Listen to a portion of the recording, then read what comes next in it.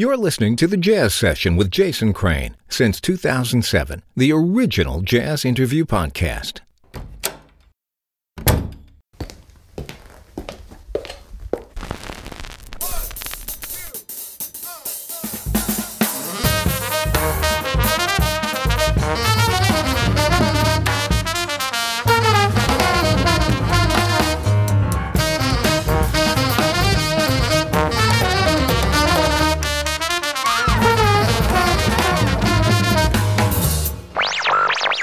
Lesson 1. Basic Hip. Welcome to the Jazz Session. I'm Jason Crane. This is episode 619 for June 21st, 2023. On this episode, saxophonist Alex Weiss. There's going to be 3 episodes each month in June and July, as I mentioned last time. The reason for that is I got a little bit ahead of myself with recording interviews, and I don't want everyone to have to wait, 5 months for their episode to come out. So I am just packing them in a little bit tighter this month and next month, and then in August, assuming that I regain some sense of self-control, we'll go back to 2 a month. Members of the Jazz Session get a bonus show called This I Dig of You. They get it with every episode. And what happens is that on the bonus show, the person from the main interview talks about something non-musical that's bringing them joy. For example, this time around, Alex talks about being a parent and seeing the world through children's eyes. You can hear the bonus episode by becoming a member for $5 a month at thejazzsession.com/join. When you join, you not only get the bonus show, but you also get early access to every show. You get occasional behind-the-scenes information, you get other bonus shows, and for each episode, I choose one Patreon supporter to name as the sponsor of that episode. This episode was brought to you by Anne Braithwaite. Thanks, Anne. Alex Weiss's new album is called Most Don't Have Enough. Here's the opening track.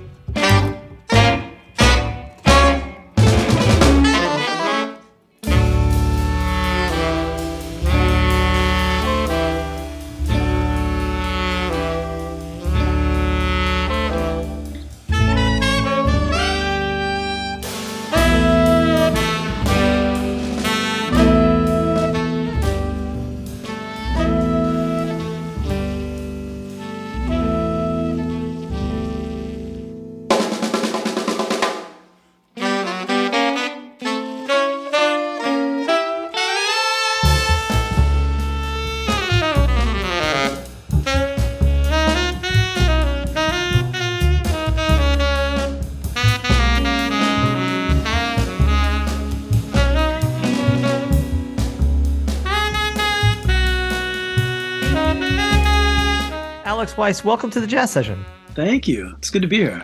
It's really great to have you. We're here to talk about Most Don't Have Enough, your new record, which I have really, really been enjoying. And before we get into the kind of meat of the record, I wanted to set the table for people a little. And I have a really kind of deep connection, particularly musically, with my own grandfather, who's no longer with us, but was a huge influence on my life. And as I understand it from your story, and this is just from things I've read, your grandfather had a pretty huge impact on you too. Can we start there, maybe? Absolutely. Yes, he.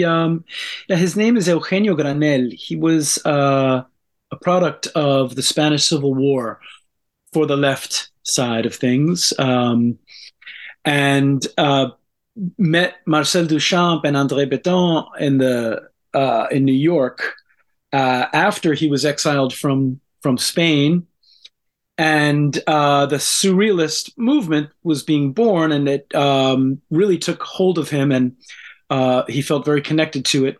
He became a painter as a young man, and dedicated his life to being a painter, a Surrealist painter. And was very prolific throughout his life. He actually, before that, was a violin player in the Conservatory of Madrid before the war. But then the war happened. When he took exile, he went to Latin America actually first, lived in the Dominican Republic, lived in Guatemala and Puerto Rico. And then he moved to Manhattan in the 50s. And he was actually, it was speaking with Marcel Duchamp through letters and through meeting one another and being with one another. And he said, come to New York. I think you'll really like it. So he did that, and he continued to create and make art and paint and sculpt. Painting was his main medium. So I guess the connection is just sort of an appreciation for the abstraction of things, the taking history and the creating of how music has grown, particularly with the jazz music, and making what is happening in my life and nowadays from that history of music, and creating my own music with that in mind, as he did with art and with painting. So I guess, yes, that would be the strong connection between us, and his influence on me, and his thinking, his philosophy of these things were very influential on me. Yeah. I'm by no means even anything close to an expert on surrealist painting, although I've seen quite a bit. But it's funny because it kind of, in some ways, prefigures a question I was going to ask you about this record, which is this album for me really walks a line that I like when music walks, which is kind of between control or plan and chaos. And I love the tension between those things, that feeling that sometimes it's clear there's a plan, and sometimes you feel like, wow, at any moment it feels like this could go off the rails, but it doesn't. And that kind of like delightful tension is there. And all throughout, Most Don't Have Enough, I get that feeling. There's moments where it's like, okay, I know, I'm pretty sure this was probably written, and I can kind of see what's happening. And then 2 bars later, I'm like, oh, okay, we're just out here now. And I really love that. I wonder if you see, first of all, if you don't feel that's an accurate characterization, please push back on that. But if you do, I'm curious whether that kind of like permission almost that you got from your grandfather's way of thinking factors into that. Right. That's a great question. So a lot of the music, all the pieces are very composed. There was a lot of composition involved. The atonality and the odd time signatures does give it this angular on the edge of things collapsing, perhaps, but then they don't. It was a great way to put it. I've heard this before from other people. I think that the notion of surrealism and his particular bent on it was to define things. When you look at one of his paintings, a main thing that he wanted to reinstate and reinforce with people was that whatever you see in things is what is happening on the painting, and one's own sense of imagination, one's own take of things is really what's important. And my compositions and playing of the music and all of that is one side of the thing, but for me the most important thing is that it's hopefully inspiring people to think for themselves and get what they want from it, and almost that the music is its own entity, its own thing that I was lucky enough to feel inspired to somehow carve out and shape, but the listener ultimately can take what they want from it and feel those feelings that you had. And I'm very glad that you were feeling those things. It sounds like a good ride.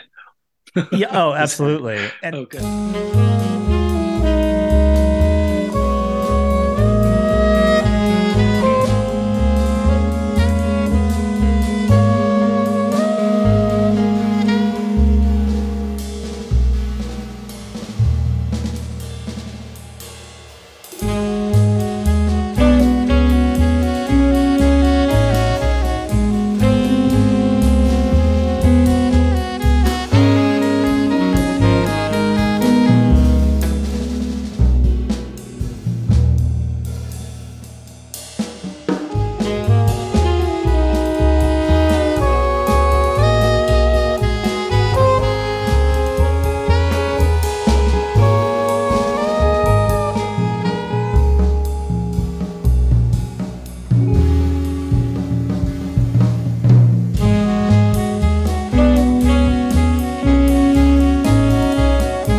I'm curious if we take one step closer to the music than me, to the other musicians, so the people who are not you, but who are also performing.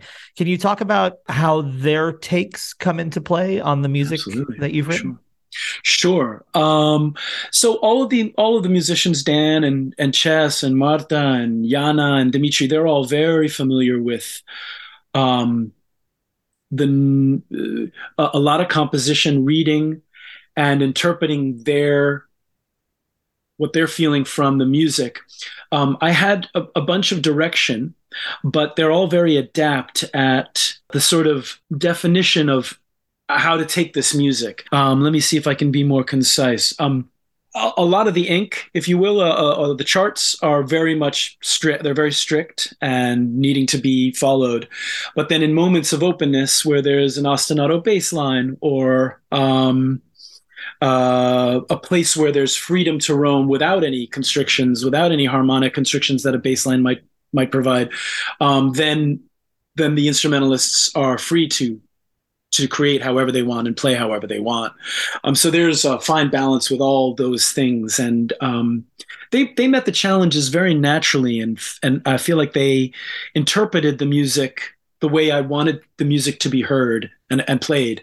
So I think that they're just adaptness is that the word, adaptness? Adept, yeah. To be adept, yeah. at reading and navigating the instructions via a chart was just spot on, and knowing how to do this music came very naturally to them.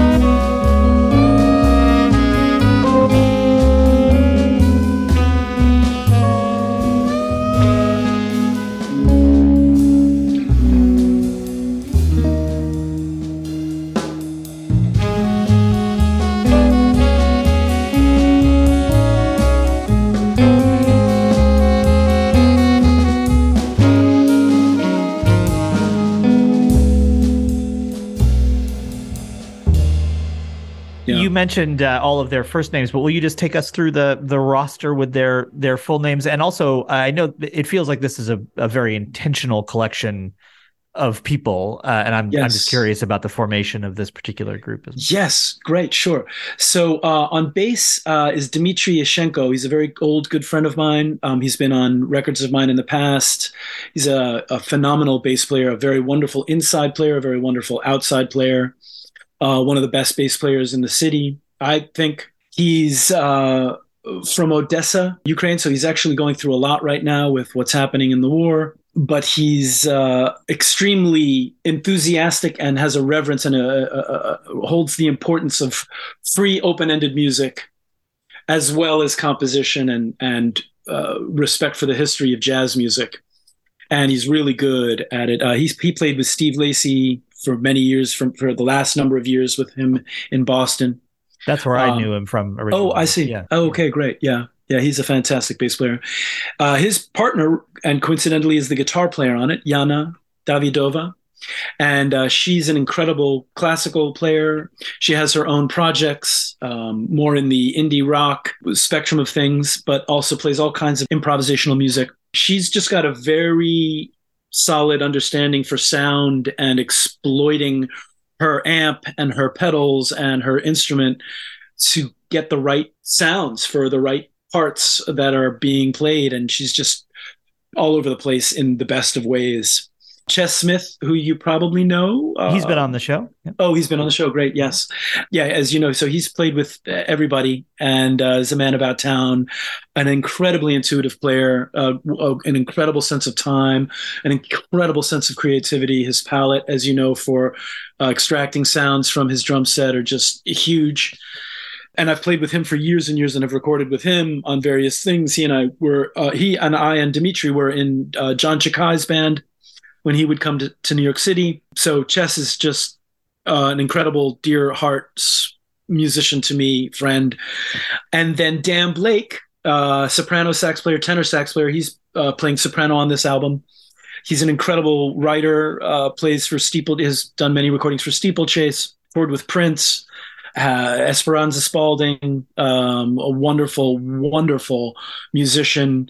His particular sound with the soprano saxophone it's one of my favorite soprano sounds, and I'm lucky enough to have been playing with him with this music. And then Marta Sanchez, who's on two of the tracks, the two sort of more epic opuses, if you will, Homage to Elijah Cummings and Akita Sun and Moon. She played on those two songs because I love the way she improvises and can absorb music so fast. Her understanding of the music came so quickly to her, and she was able to make those two compositions just come to life in a different way and add that extra texture that the other songs don't have. She's now the harmonic player for the band currently, so we're playing together throughout the city, and yeah, she's fantastic. When you were writing this music, did you know who would be playing it, or did you hope you knew who would be playing it? I'm curious about that. Yeah. So Joe Hertenstein was actually the original drummer for it, and he played a number of shows. We rehearsed many, many times during COVID. When COVID was kind of on the decline, he and his wife decided to move back to Germany. So he's now been kind of jumping over the pond back and forth, being in New York and Germany. Because of that, I needed to find another drummer. The drums are super important in this music.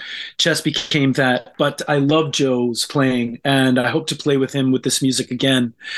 He's a fantastic. Do you know Joe Hertenstein? I know of him. I don't know him personally. Yeah. Okay. Yep. Yeah, he's a wonderful instrumentalist, extremely creative. His sense of time is unbelievable. His arrhythmic sensibility is unbelievable. So to answer your question as accurately as I can, I had been rehearsing with Dan, Yana, Joe, and Dimitri for a couple of years. So this music has been getting honed and getting seasoned during the time of COVID. When we weren't playing out, we were rehearsing when we could. We were wearing masks and getting together when we could. So yeah, the music and the textures of the music was changing and taking form over long periods of time. And I have to give credit to Dimitri for helping me with arrangements of things. So that's kind of important that I give a shout out to him. His sense of arranging and suggesting things was paramount to a lot of these songs. Let's take a quick break from the interview to talk about two different things. One is that you can support what I do and keep the archives freely available for everyone by becoming a member for $5 a month. You'll get a bonus episode with every regular show, plus early access to every show, plus additional bonus material, behind-the-scenes updates, all of that for just $5 a month at thejazzsession.com/join. If you're a musician and you need a press release or an artist bio or liner notes or help with a Wikipedia page or social media, I do that for a lot of the folks that you've heard on this show and for others too, and you can see samples of my work at cranewrites.com. I would love to write for you, so check out the samples and get in touch. Now, back to the interview.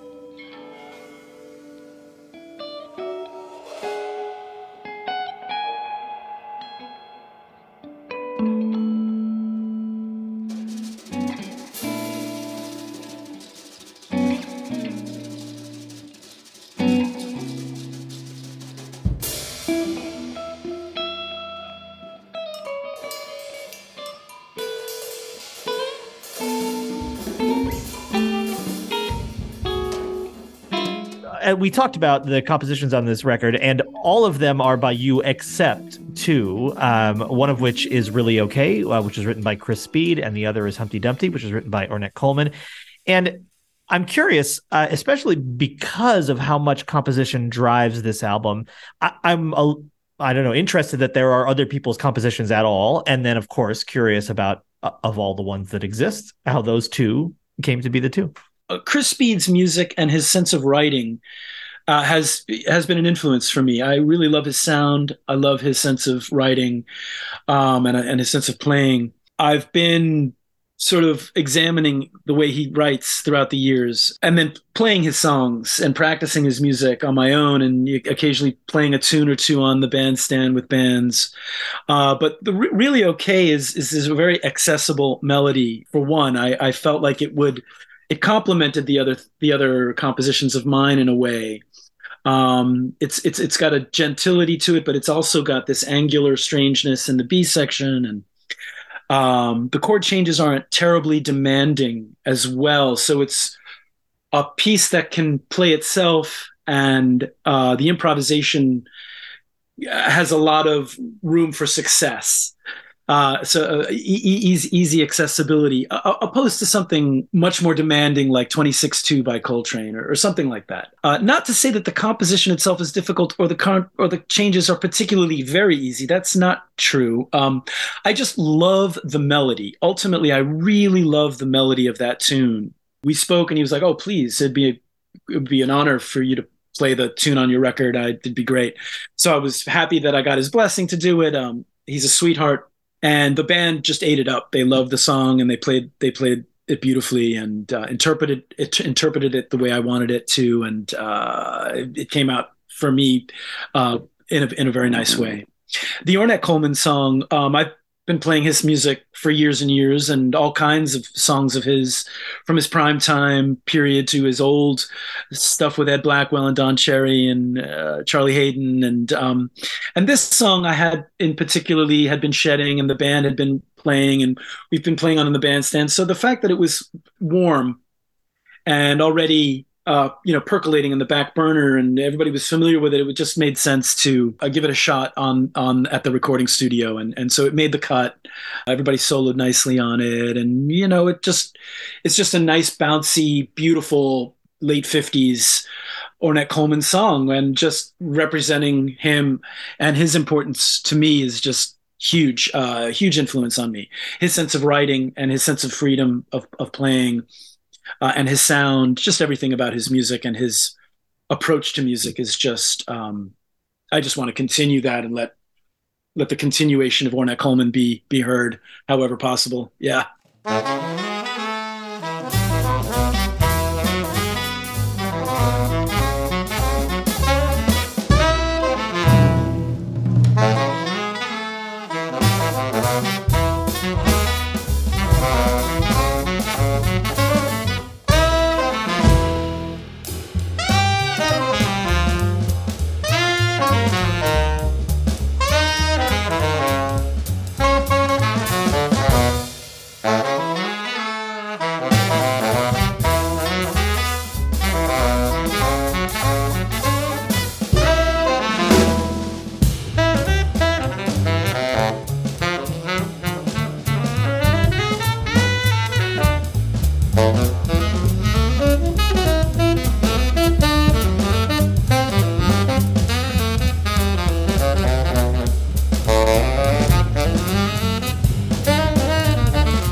And his writing is so strong. I mean, I did know this tune, so I'm not speaking purely from, never having heard it or anything. But the second it starts on the record, you're like, oh, Ornette.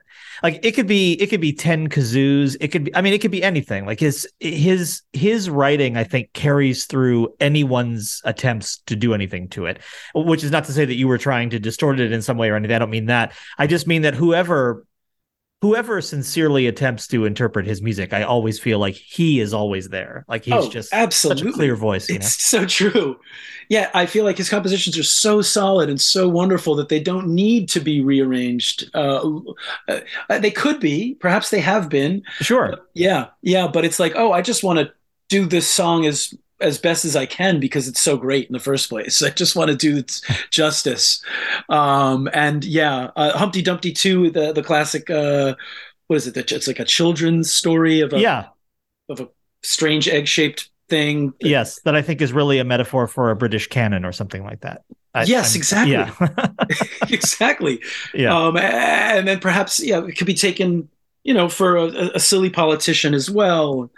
And having that person fall on themselves, and people picking up the pieces to try to reassemble that person as well, is sort of analogous as to what happens in the world nowadays. Yeah. Yes. Yeah, yeah, yeah. Maybe without including the not being able to put it back together again. Right, exactly, exactly.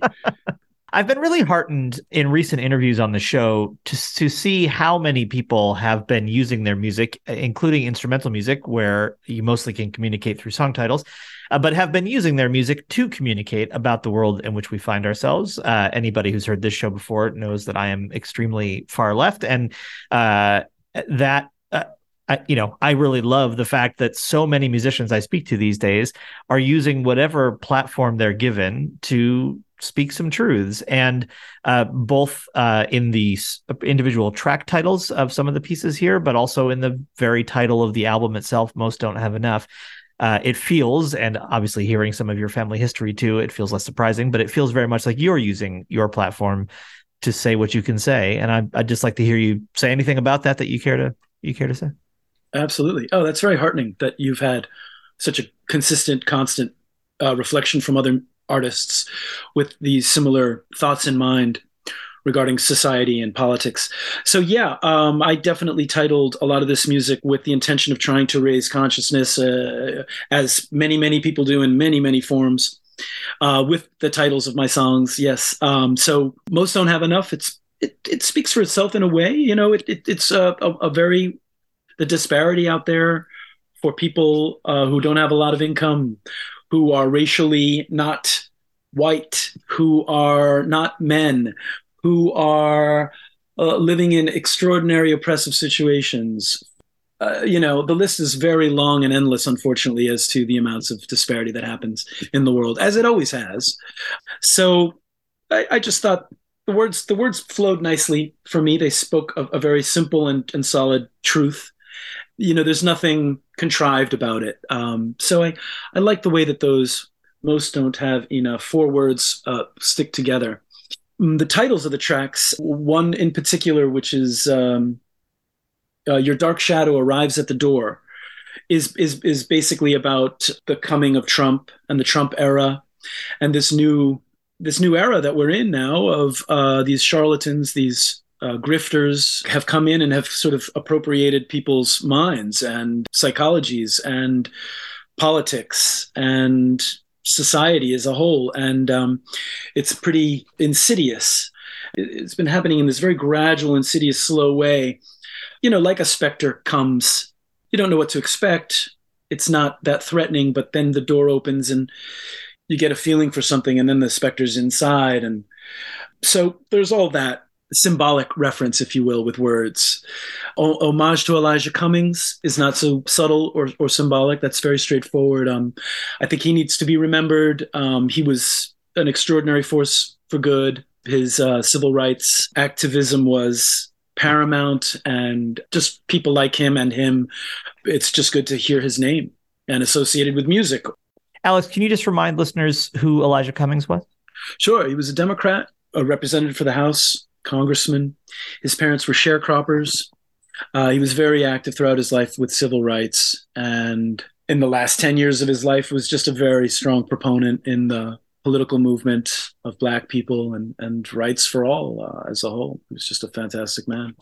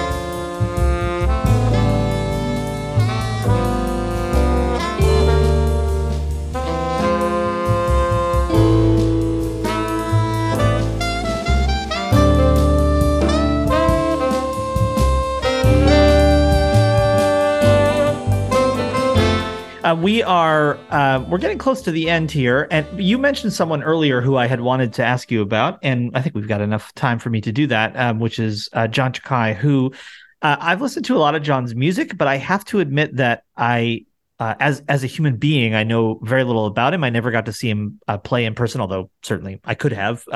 He was around for a long time that I was around, but I didn't. And so I don't have any other than having heard his music, which obviously is a fairly large part of who he was. But I don't have any personal feeling for what he was like, and you do. So if there's anything you'd care to say about him, I'd be interested in hearing. Absolutely. Yeah, he was a gentle soul, very tall and very striking. His mother was Danish. His father was Congolese. He was a Danish citizen. I had a way of speaking where he would have a flow of words, and then when the end of the flow of words would happen, he would continue to speak and sort of inhale as he would to speak. So his speech pattern was really interesting. Very, very sort of symbiotic or relative to the way he played the saxophone. He practiced meditation. He was the importance of creativity was of just paramount in his life. The importance of bringing up younger musicians and putting them in the spotlight was very important to him. He had a very large understanding for the continuation of the history of the music and passing along the baton, so to speak.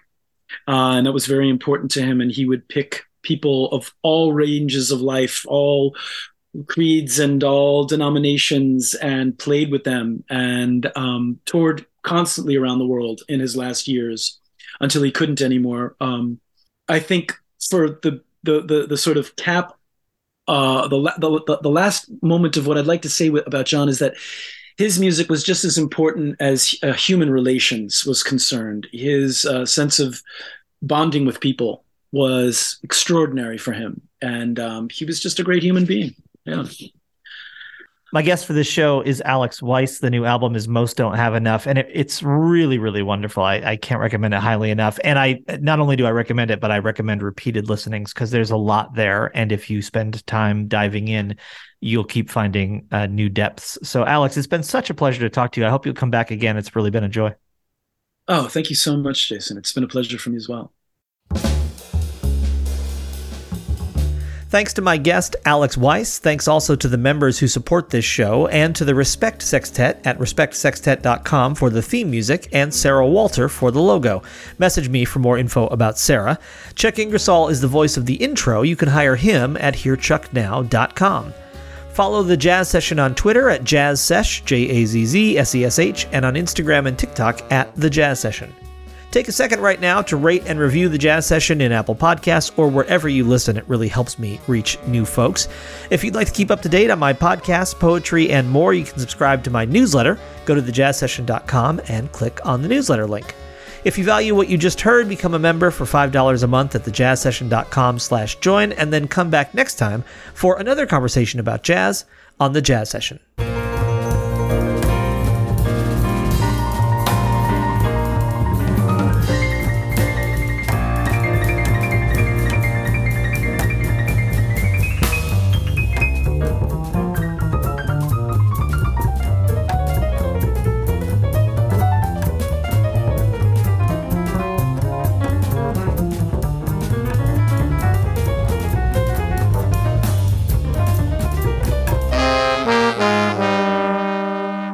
Thank you for listening, everybody. Bye. Bye. Bye.